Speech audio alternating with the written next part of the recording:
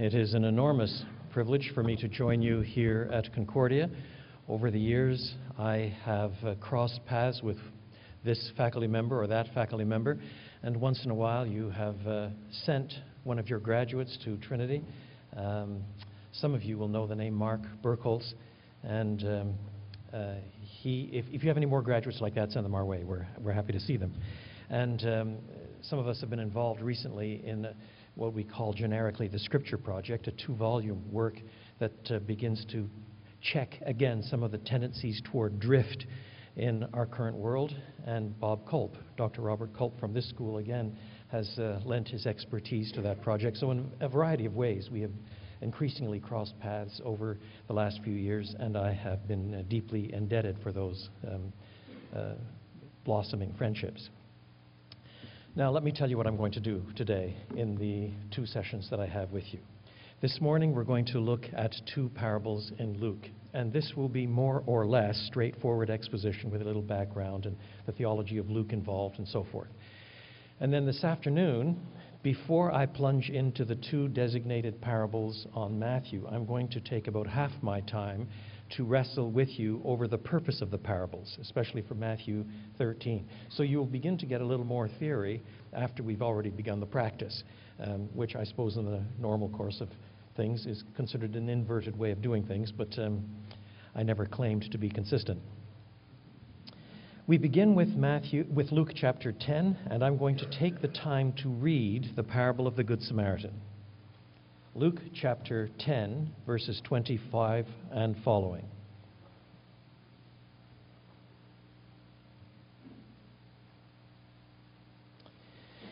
Hear then what Scripture says. On one occasion, an expert in the law stood up to test Jesus. "Teacher," he asked, "what must I do to inherit eternal life?" "What is written in the law?" he replied. "How do you read it?" He answered, "Love the Lord your God with all your heart and with all your soul and with all your strength and with all your mind, and love your neighbor as yourself." "You have answered correctly," Jesus replied. "Do this and you will live."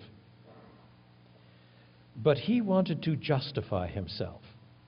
So he asked Jesus, "And who is my neighbor?" In reply, Jesus said, "A man was going down from Jerusalem to Jericho when he fell into the hands of robbers.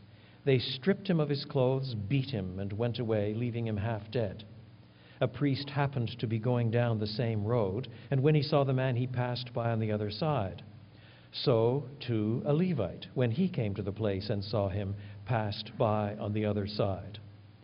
But a Samaritan, as he traveled, came where the man was, and when he saw him, he took pity on him. He went to him and bandaged his wounds, pouring on oil and wine. Then he put the man on his own donkey, brought him to an inn, and took care of him. The next day he took out 2 denarii and gave them to the innkeeper. 'Look after him,' he said, 'and when I return I will reimburse you for any extra expense you may have.'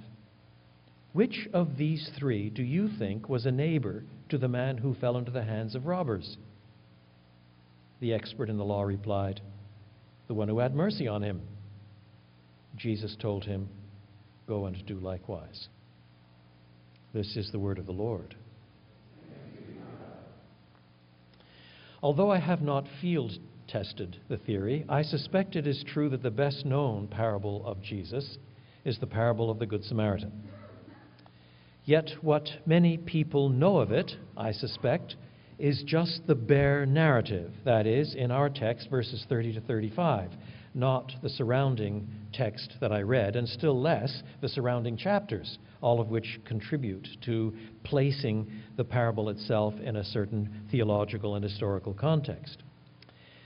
I suspect that one of the reasons why people like speaking from parables these days is because there has been a drift toward the narratival. I studied and lived in the United Kingdom for quite a number of years, and when I first went there in 1972, the great English preacher Martin Lloyd-Jones was still alive. And he was certainly one of the greater preachers in the 20th century. And now, to date, I think 72 or 73 volumes of his sermons have been released. Guess how many are from narrative portions of Scripture? One. 8 volumes on Romans 1 to 8, 6 volumes on Ephesians, and so on, so on, so on, but almost all discursive material. Now, in all fairness to Dr. Lloyd-Jones, he incorporated a great number of other biblical passages, including narratival passages, into the course of his expositions. But he was certainly thinking in a kind of modernist, epistemologically modernist, not theologically modernist, modernist mode of discourse. And at a slightly later date, 80s and 90s, I spent quite a lot of time in Africa. And there it was difficult for me to find any south of the Sahel African preacher who was really good at discourse material. They handled narrative superbly. But it was harder to find preachers who could handle Romans. Today that's changing. In the West, we have become more genre flexible. And nowadays, I could introduce you to African preachers who are superb in discourse texts, like Conrad Mbewe and others. And this is one of the good effects of globalization, I suspect. For God, in His mercy, has given us many, many different genres of Scripture, and it will rob us if we do not see what these different genres contribute to the knowledge of God. This is not accidental. It is not for nothing. He did not give us His book in the form of a dogmatics. And at some point, we should reflect a little more on just what the significance of such genre flexibility is. Well, we'll come to a bit of that, at least this afternoon, in a very introductory sort of way. But I suspect that one of the bad reasons why many people prefer stories, including parabolic stories today, is because stories tend to be more intrinsically open. You can interpret stories in a variety of different ways. But you are less likely to be able to interpret a story flexibly if the story is itself anchored in broader material. If it's anchored in a surrounding context, both theological and historical, then the narrative itself becomes much more tied down. So what I intend to do this morning is run through the parable itself, that is from 25 to 37, then look at the larger context, then the Lucan context before we start thinking through pastoral and theological implications for our own lives. If you rip the story, the parable kernel, 30 to 35, out of its context, then inevitably we start imposing on it a context that comes from our own cultural background. It's just an inevitable thing to do. And then the whole parable simply becomes something about how you have to be nice to your neighbors. And your neighbors are anybody who are, all those who are in need, something of that order. But a few minutes close reading will show that such an inference about the text meaning is a bit removed from what is required by the surrounding argumentation. So let me begin by the parable in its immediate context. 25 to 37, these verses are structured as two matching dialogues. In both cases, the lawyer asks a question. Jesus responds by asking his own question. The lawyer answers Jesus' question, and only then does Jesus answer the lawyer's question. So, the lawyer asks a question, for example, 25, what must I do to inherit eternal life? Jesus does not respond to the question by giving an answer, but by providing his own question. What is written in the law? How do you read it? And then, verse 27, the lawyer responds by answering Jesus' question, and only then does Jesus answer the lawyer's question. Then the whole pattern is repeated again. The lawyer, wanting to justify himself, asks Jesus, and who is my neighbor? And then Jesus asks his question, and the parable that precedes that question is really a setup in order to frame the question. That's what the parable is doing there. He tells the story, and out of the story, he then says, so then, which of these three do you think was a neighbor to the man who fell into the hands of robbers? Then the lawyer answers Jesus' question, and then so forth. That's worth thinking about. I have a former student, Jewish in terms of background, who came to Trinity a number of years ago and went into ministry with Campus Crusade for Christ. And he wrote a book a few years ago called Questioning Evangelism. I highly recommend it to you if you're interested in evangelism at all. He is not questioning evangelism. He is showing how questions ought to function in evangelism, and he begins by running right through the Gospels to note all the occasions when Jesus answers a question with a question. And he starts to show how that can work out in contemporary life as well. So somebody asks you, you don't really believe that God's going to send everybody to hell, do you, who doesn't believe in Jesus? How do you respond? Well, you could respond by trying to give an answer, but your answer is going to get very complicated very fast if you start going into the holiness of God and the inevitability of destruction if you cut yourself off from the giver of life, what the wrath of God means and how it works in Scripture, and the grace of God in the cross and so forth. And probably the initial question was not all that serious a question in any case. It was almost a throwaway line to just get you in the face. So my friend Randy Newman would say, surely you don't think that nobody should go to hell, do you? I mean, do you think anybody should be there? How about Pol Pot wipes out a third of the population of Cambodia? Do you think he should maybe go to hell? And inevitably the person comes back and says, well, there might be some people, you know.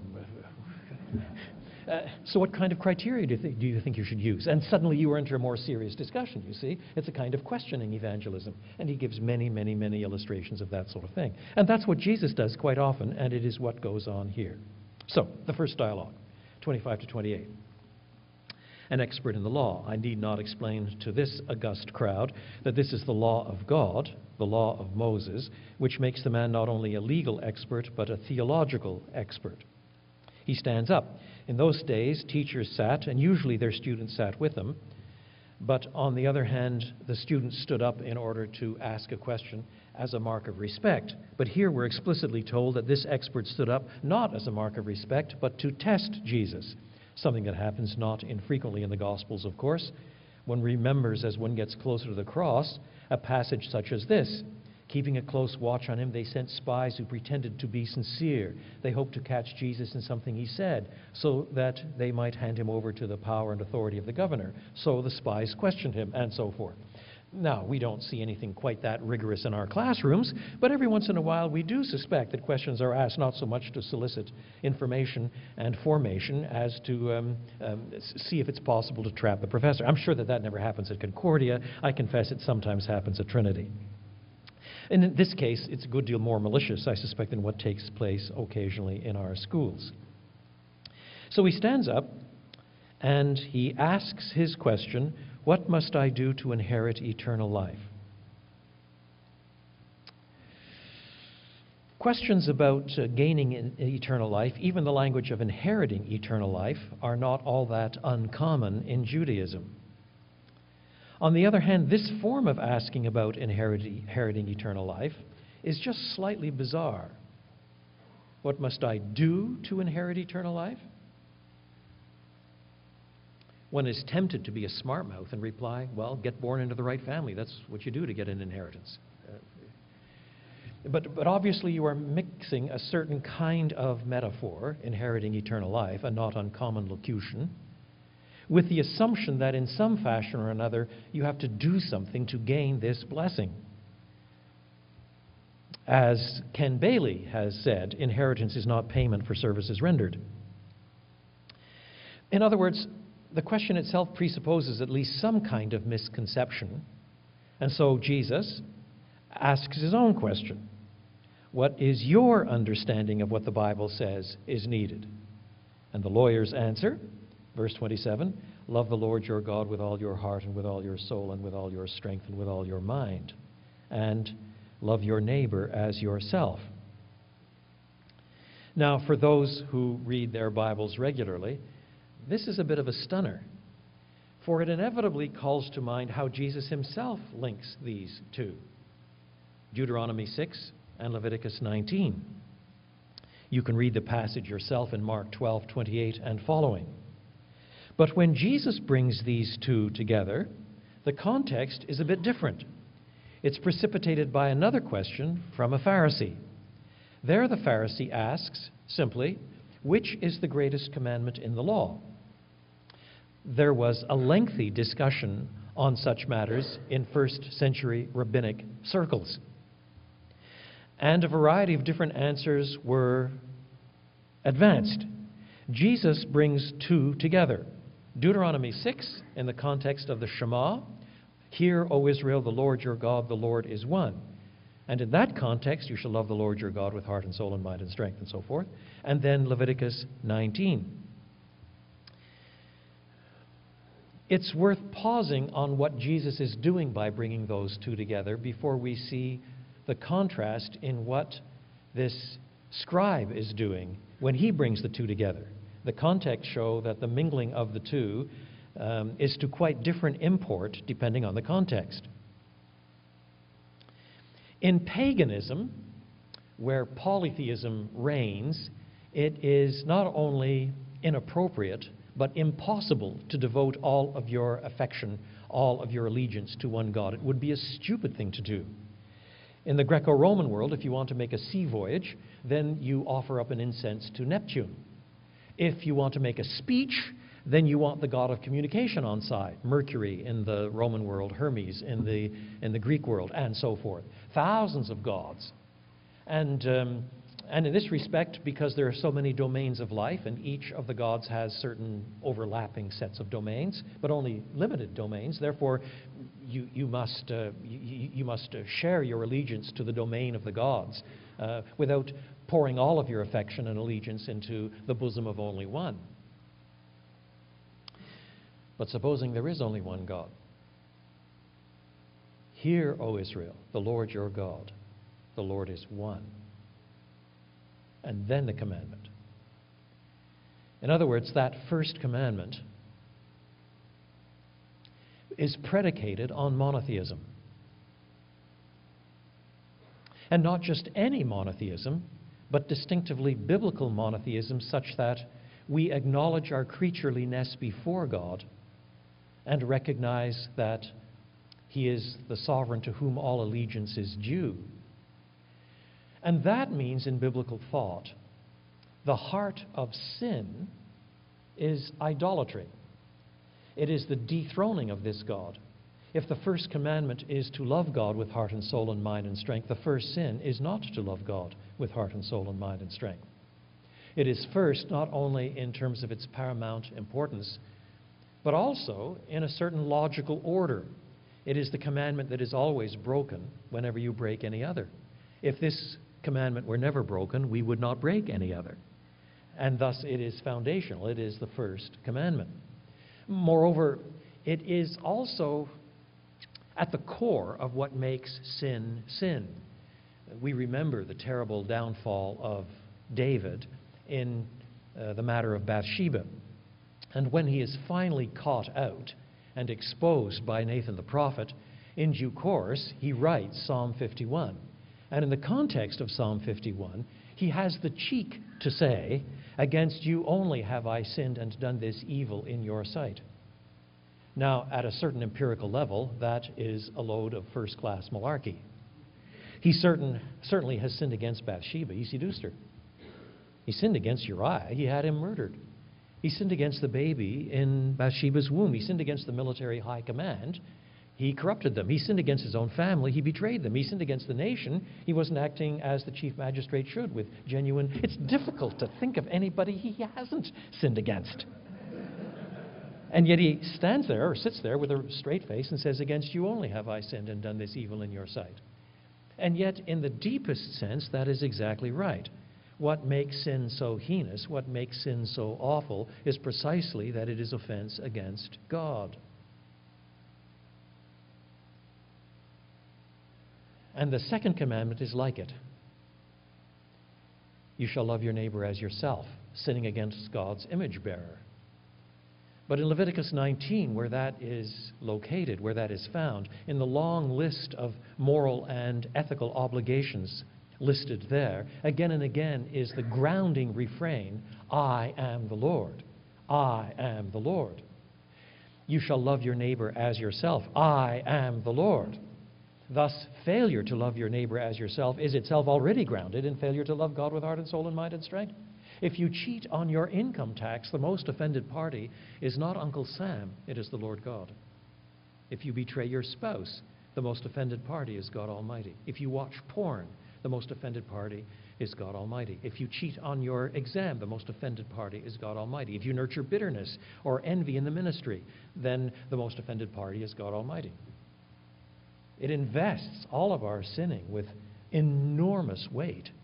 And it is also, then, the necessary foundation for establishing the need for forgiveness from God. Whatever other forgiveness we may secure, whatever kind of restoration we may secure in the domain of social relationships, what we must have is God's forgiveness, or we do not have very much. Now that's the matrix in which Jesus expounds this notion. That is, what is the first command, the primal command, as it were. And that particular Pharisee, in conversation with Jesus, says, "Well said, Master. Indeed, these are the first two."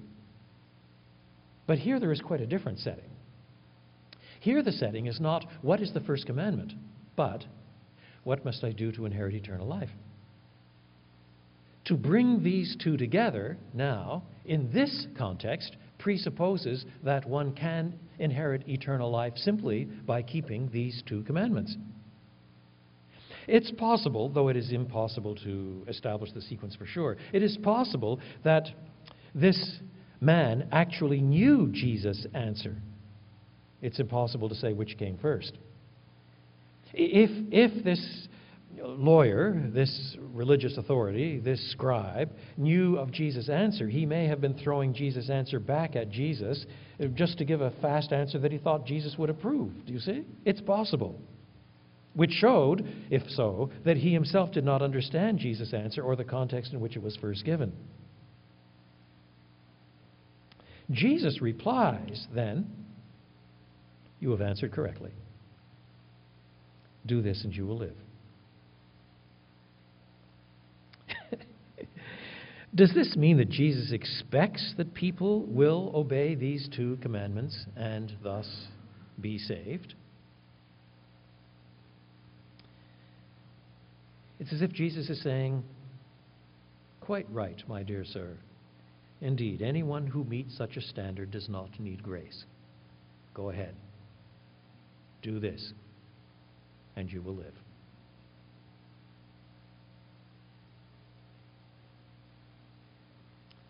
If you want to do something to inherit eternal life, this is what you must do. Go ahead. That brings up some reflections on larger biblical theological themes. There are some genres of Scripture that deal with rights and wrongs in the most absolutist categories. Wisdom literature is like that, for example.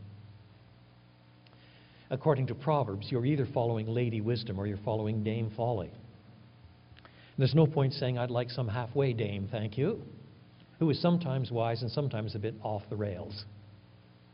Apocalyptic is like that as well. Apocalyptic knows good guys and bad guys. It doesn't know anything in between.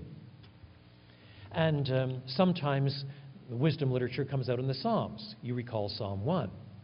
There is a contrast between the righteous person and the unrighteous person. Blessed is the man who does not walk in the counsel of the ungodly, or stand in the way of sinners, or sit in the seat of mockers. That's what the righteous person is not like. But his delight is in the law of the Lord, and on his law he meditates day and night. That's what he is like. So he's described negatively, he's described positively, then he's described metaphorically. He shall be like a tree planted by streams of water that yields its fruit in its season. Whatever he does prospers. And his leaf never fades. That's what he is like metaphorically. Then verse 4, a strong negation in Hebrew. Not so the ungodly, not so. They are like chaff that the wind drives away. Unlike the tree planted by streams of water, rootless, fruitless, lifeless, worthless, driven away. They shall not stand in the judgment. They shall not stand in the congregation of the righteous. And then a final summarizing contrast between the way of the righteous and the way of the wicked. For the Lord knows, he watches over, he owns as his the way of the righteous, but the way of the wicked will perish. As significant as tracks made by the seashore before the tide comes in and the tide goes out and the tracks are no more. Now, how do you respond to that? How do you preach it?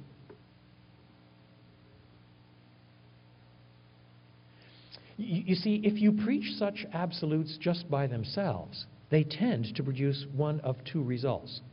Either very self-righteous people. That is, I'm on the good side, others are on the dark side. Or it produces people in despair. I can never meet those good side standards.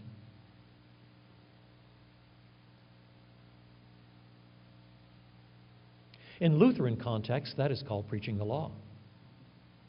Even when the genre isn't law, it's preaching certainly the demand of God. Theologically, it's preaching the law.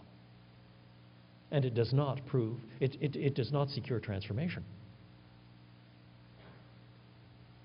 Jesus himself preaches in many different genres, but when he is preaching as a wisdom preacher might, then you come across the same sharp antitheses, as, for example, at the end of the Sermon on the Mount.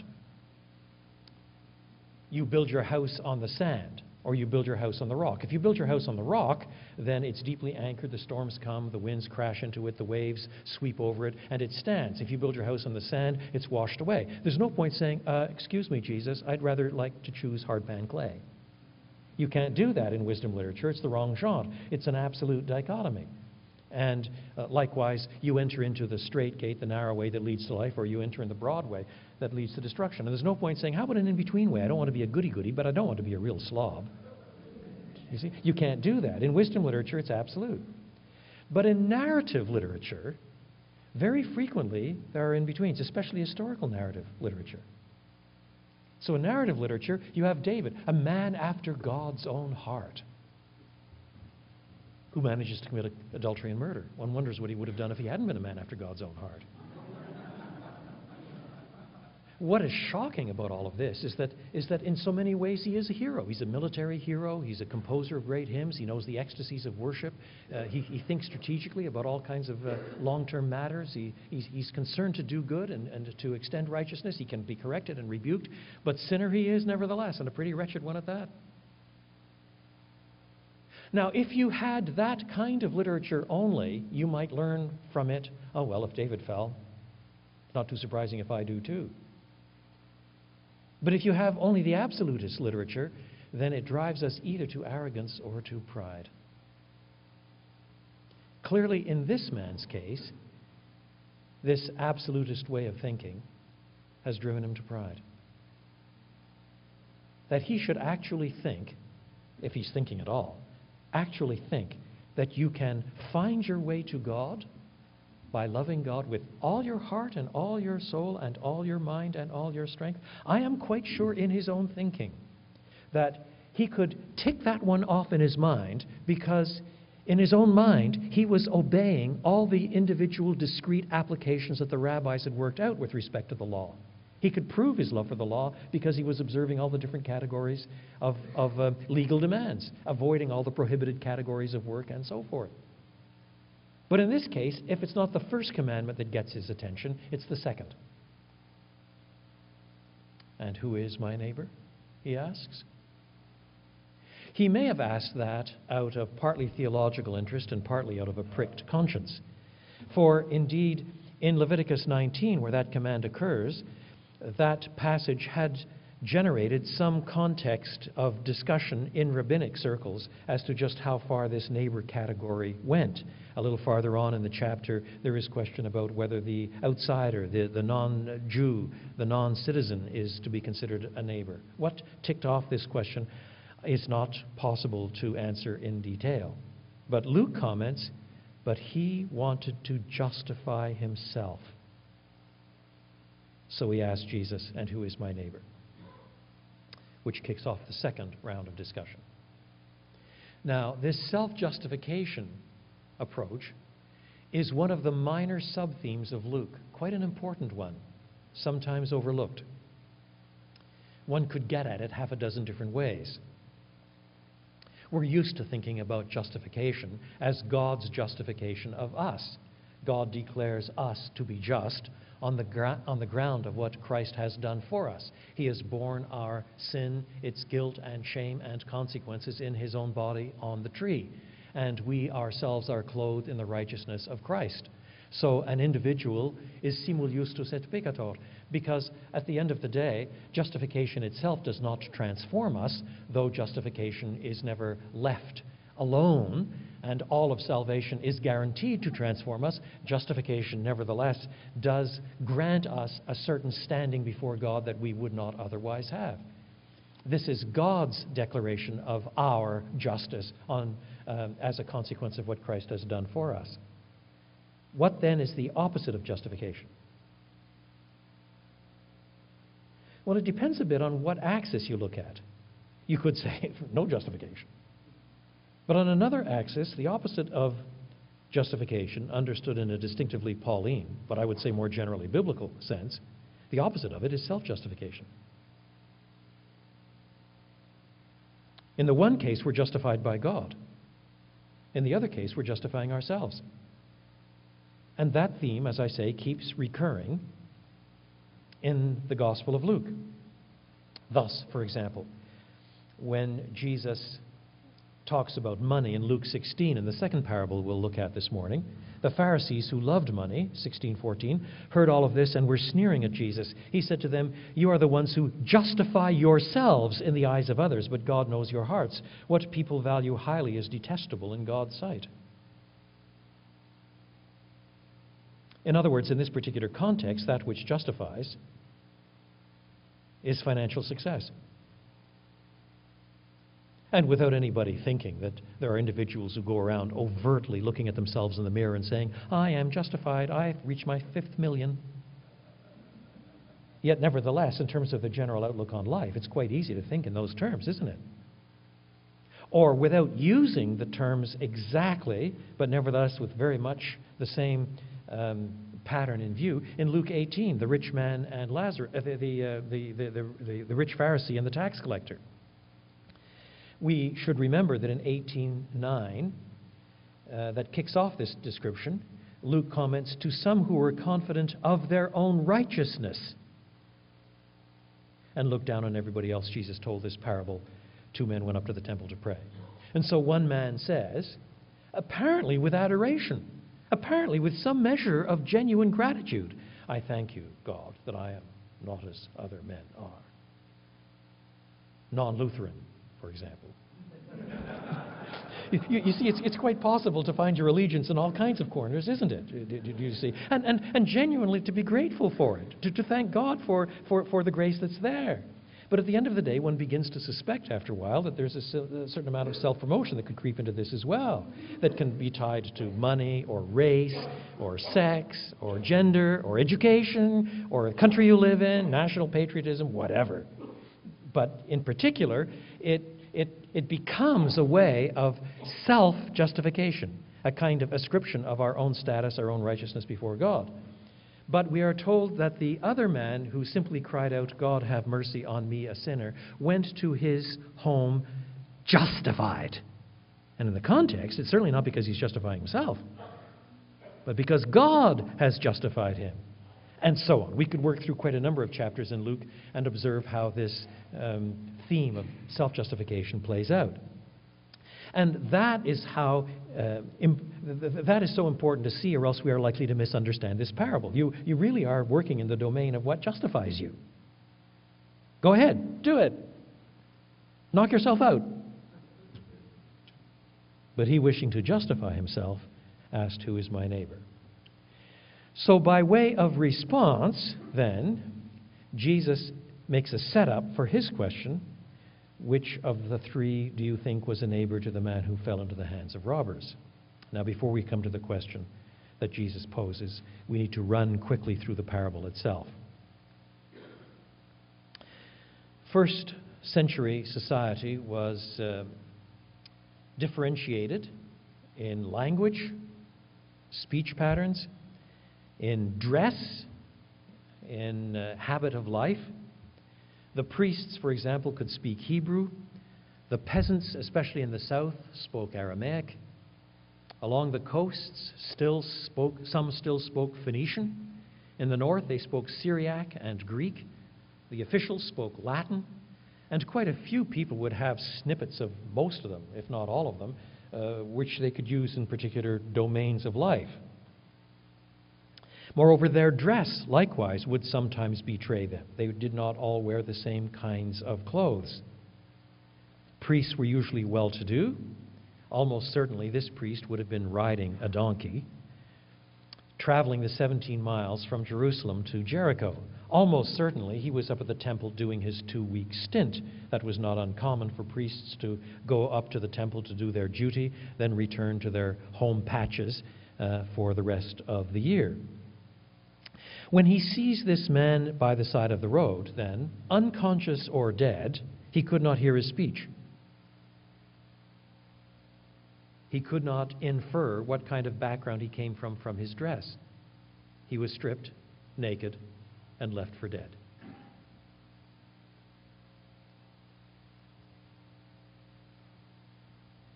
If, for example, this priest had thought that the chap lying there was a fellow priest, the outcome might have been a bit different.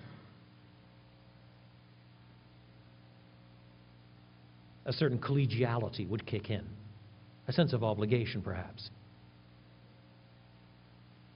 And in addition, the situation was clearly dangerous. If thugs had come along and mugged one party, they might still be in the neighborhood and can mug somebody else. And, of course, if the man is dead, then should the priest touch him, he is bound to go back up to Jerusalem for another week of purification. He would be, of course, corrupted. And somewhat similar for the Levites coming along. What does the Samaritan do? I need not outline how badly the Samaritans were thought of by Jews in the first century.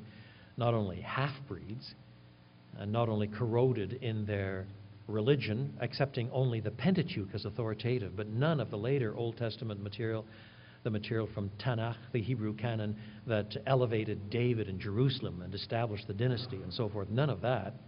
And of course, they were political enemies. It had only been about a century and a half since the Jews had gone north and smashed the temple that the Samaritans had built at Gerizim de Baal. No love was lost between them. John comments that they would not have even eaten together. But this Samaritan does not ask the question, I wonder if this is a fellow Samaritan. He doesn't ask the question. He merely pours in oil and wine, often mingled for medicinal purposes, transports him on his own donkey, which means he himself is now walking, pays 2 denarii, which would cover the bill for a week or two, but more importantly, covers all further costs, because under the law at the time, if the man had stayed on beyond what was paid for by the Samaritan, then if he couldn't pay off the debt, he would have been honor-bound, duty-bound, perhaps even legally bound to sell himself in slavery to pay off the debt. And since he had been stripped naked, he had nothing to pay with it at all. In other words, the Samaritan has not only saved his life, he saved him from slavery. And then Jesus' famous question, which inverts the question, of course, of the lawyer. The lawyer asks, who is my neighbor? Jesus does not answer that question. His own question forces things to run on another plane. Not who is my neighbor, but who is the neighbor to the man who fell among the hands of robbers? The expert in the law dare not even take the word Samaritan to his lips. He simply describes him as the one who had mercy on him. Jesus told him, go and do likewise. Now will you justify yourself before people and before God? Now, at this juncture, it's worth reminding ourselves about some of the things in the context. Go back to chapter 9.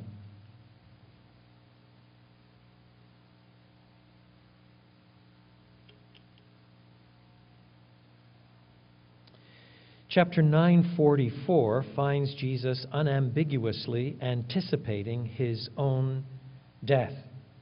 Listen carefully to what I'm about to tell you. The Son of Man is going to be delivered over to human hands. But they did not understand what this meant. It was hidden from them so that they did not grasp it, and they were afraid to ask him about it. Now, it is important to keep remembering their ignorance, despite Jesus repeated declaration of his own impending death right through the gospel accounts. There are 5 passion predictions in Matthew, for example, and clearly in each case, the disciples don't have a clue what's going on. We may stop today and wonder how they could be so thick. Yet the fact of the matter is they simply did not have any categories in their own heads for a crucified Messiah. You can almost overhear them muttering, deep, deep. Jesus does say some enigmatic things, doesn't he? Deep, deep. We'll understand it someday, won't we? Deep, deep. But clearly they didn't understand. And the proof positive is that once Jesus is actually in the tomb, dead, buried, the disciples are not in the upper room saying, yes, I can hardly wait till Sunday. They still are afraid. They have no categories, and they're hiding from the Jews lest they themselves should be next on the hit list. And then, with this setup, verses 44 and 45, verse 51, as the time approached for him to be taken up to heaven, Jesus resolutely set out to Jerusalem. And of course, gospel students will recall that this kicks off what is sometimes called the Lucan travel narrative. From here to the end of the gospel, Jesus is heading resolutely to Jerusalem, and everything has to be read in the light of this move to Jerusalem and his own passion and resurrection. Not to read the material in that light is to misunderstand Luke. It's because of such structures in our Gospels in which the shadow of the cross falls a long way back into the narrative that many have suggested that the Gospels are really passion narratives with extended introductions. That's why when people come along and advance the Gospel of Judas or the Gospel of Thomas as further sources, other Gospels that have somehow been squashed by this vicious thing called orthodoxy, it's really important to understand that no one considered them Gospels at all at the time.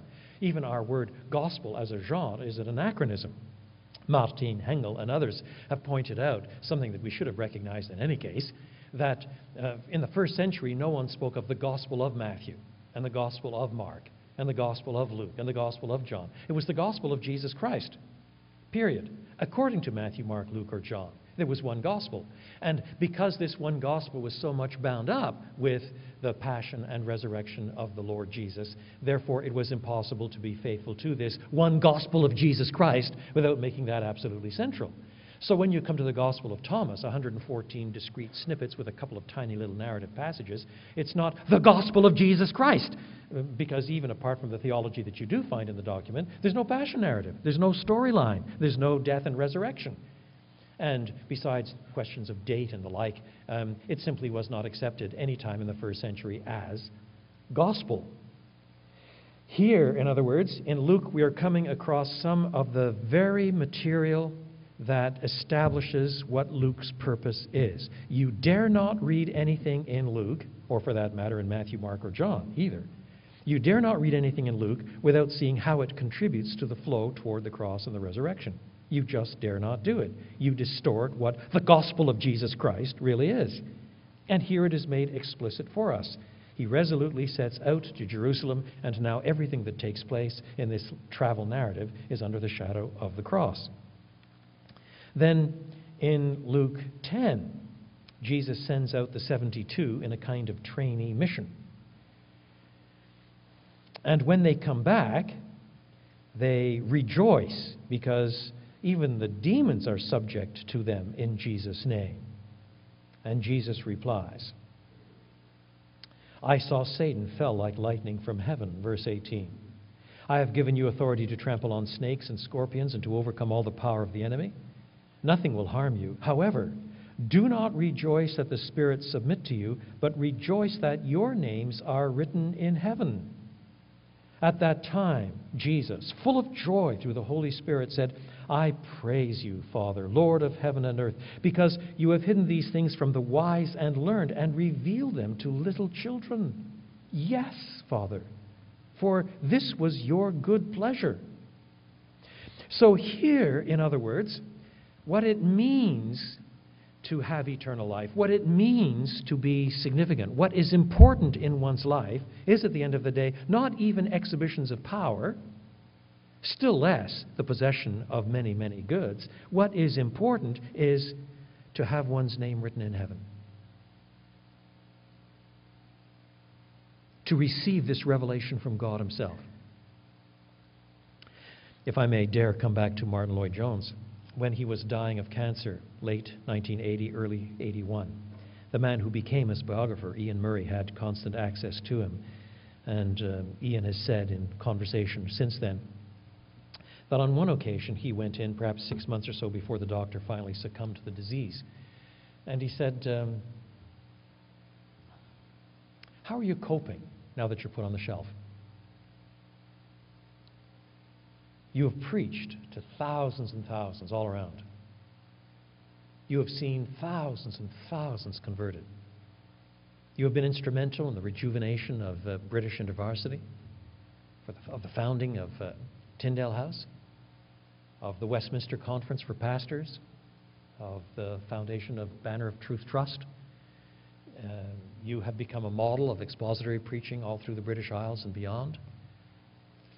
Tens of thousands, countless tens of thousands read your books, and now it takes you all of your energy to stagger out of bed, get dressed in the three-piece suit that he wore every day, even while he was ill, sit in a chair for a bit and edit a manuscript for an hour before undressing and going back to bed. How are you coping with that now that you've been put on the shelf? And the doctor replied, do not rejoice that the demons are subject to you in my name, but rejoice that your name is written in heaven. I am perfectly content.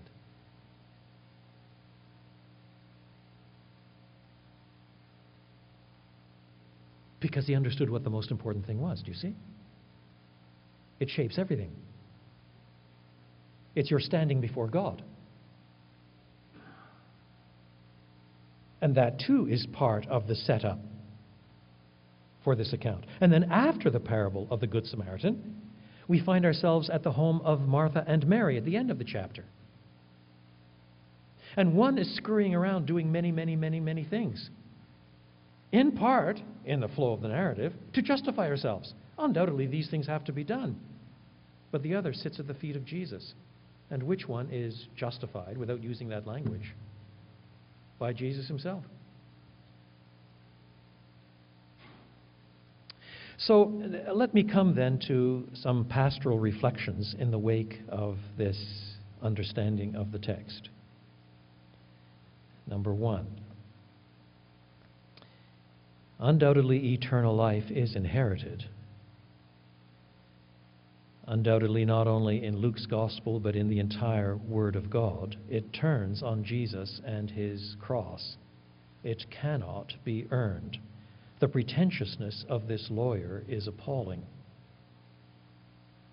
And Jesus exposes it ruthlessly.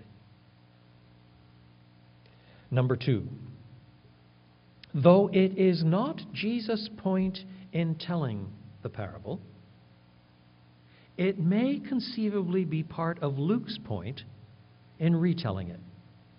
Namely, that the ideal Good Samaritan is Jesus himself. Now, that is not Jesus' point. It simply makes no sense to think that that is the case. But Jesus comes along and not only saves us from death, but saves us from slavery. And without, in any sense, trying to protect himself, he himself expends in order that we might be received. And this, regardless of race or identification or the like. In other words, that is not the point of the narrative as Jesus tells it. But it is hard not to think that Luke understands it when he has so much theology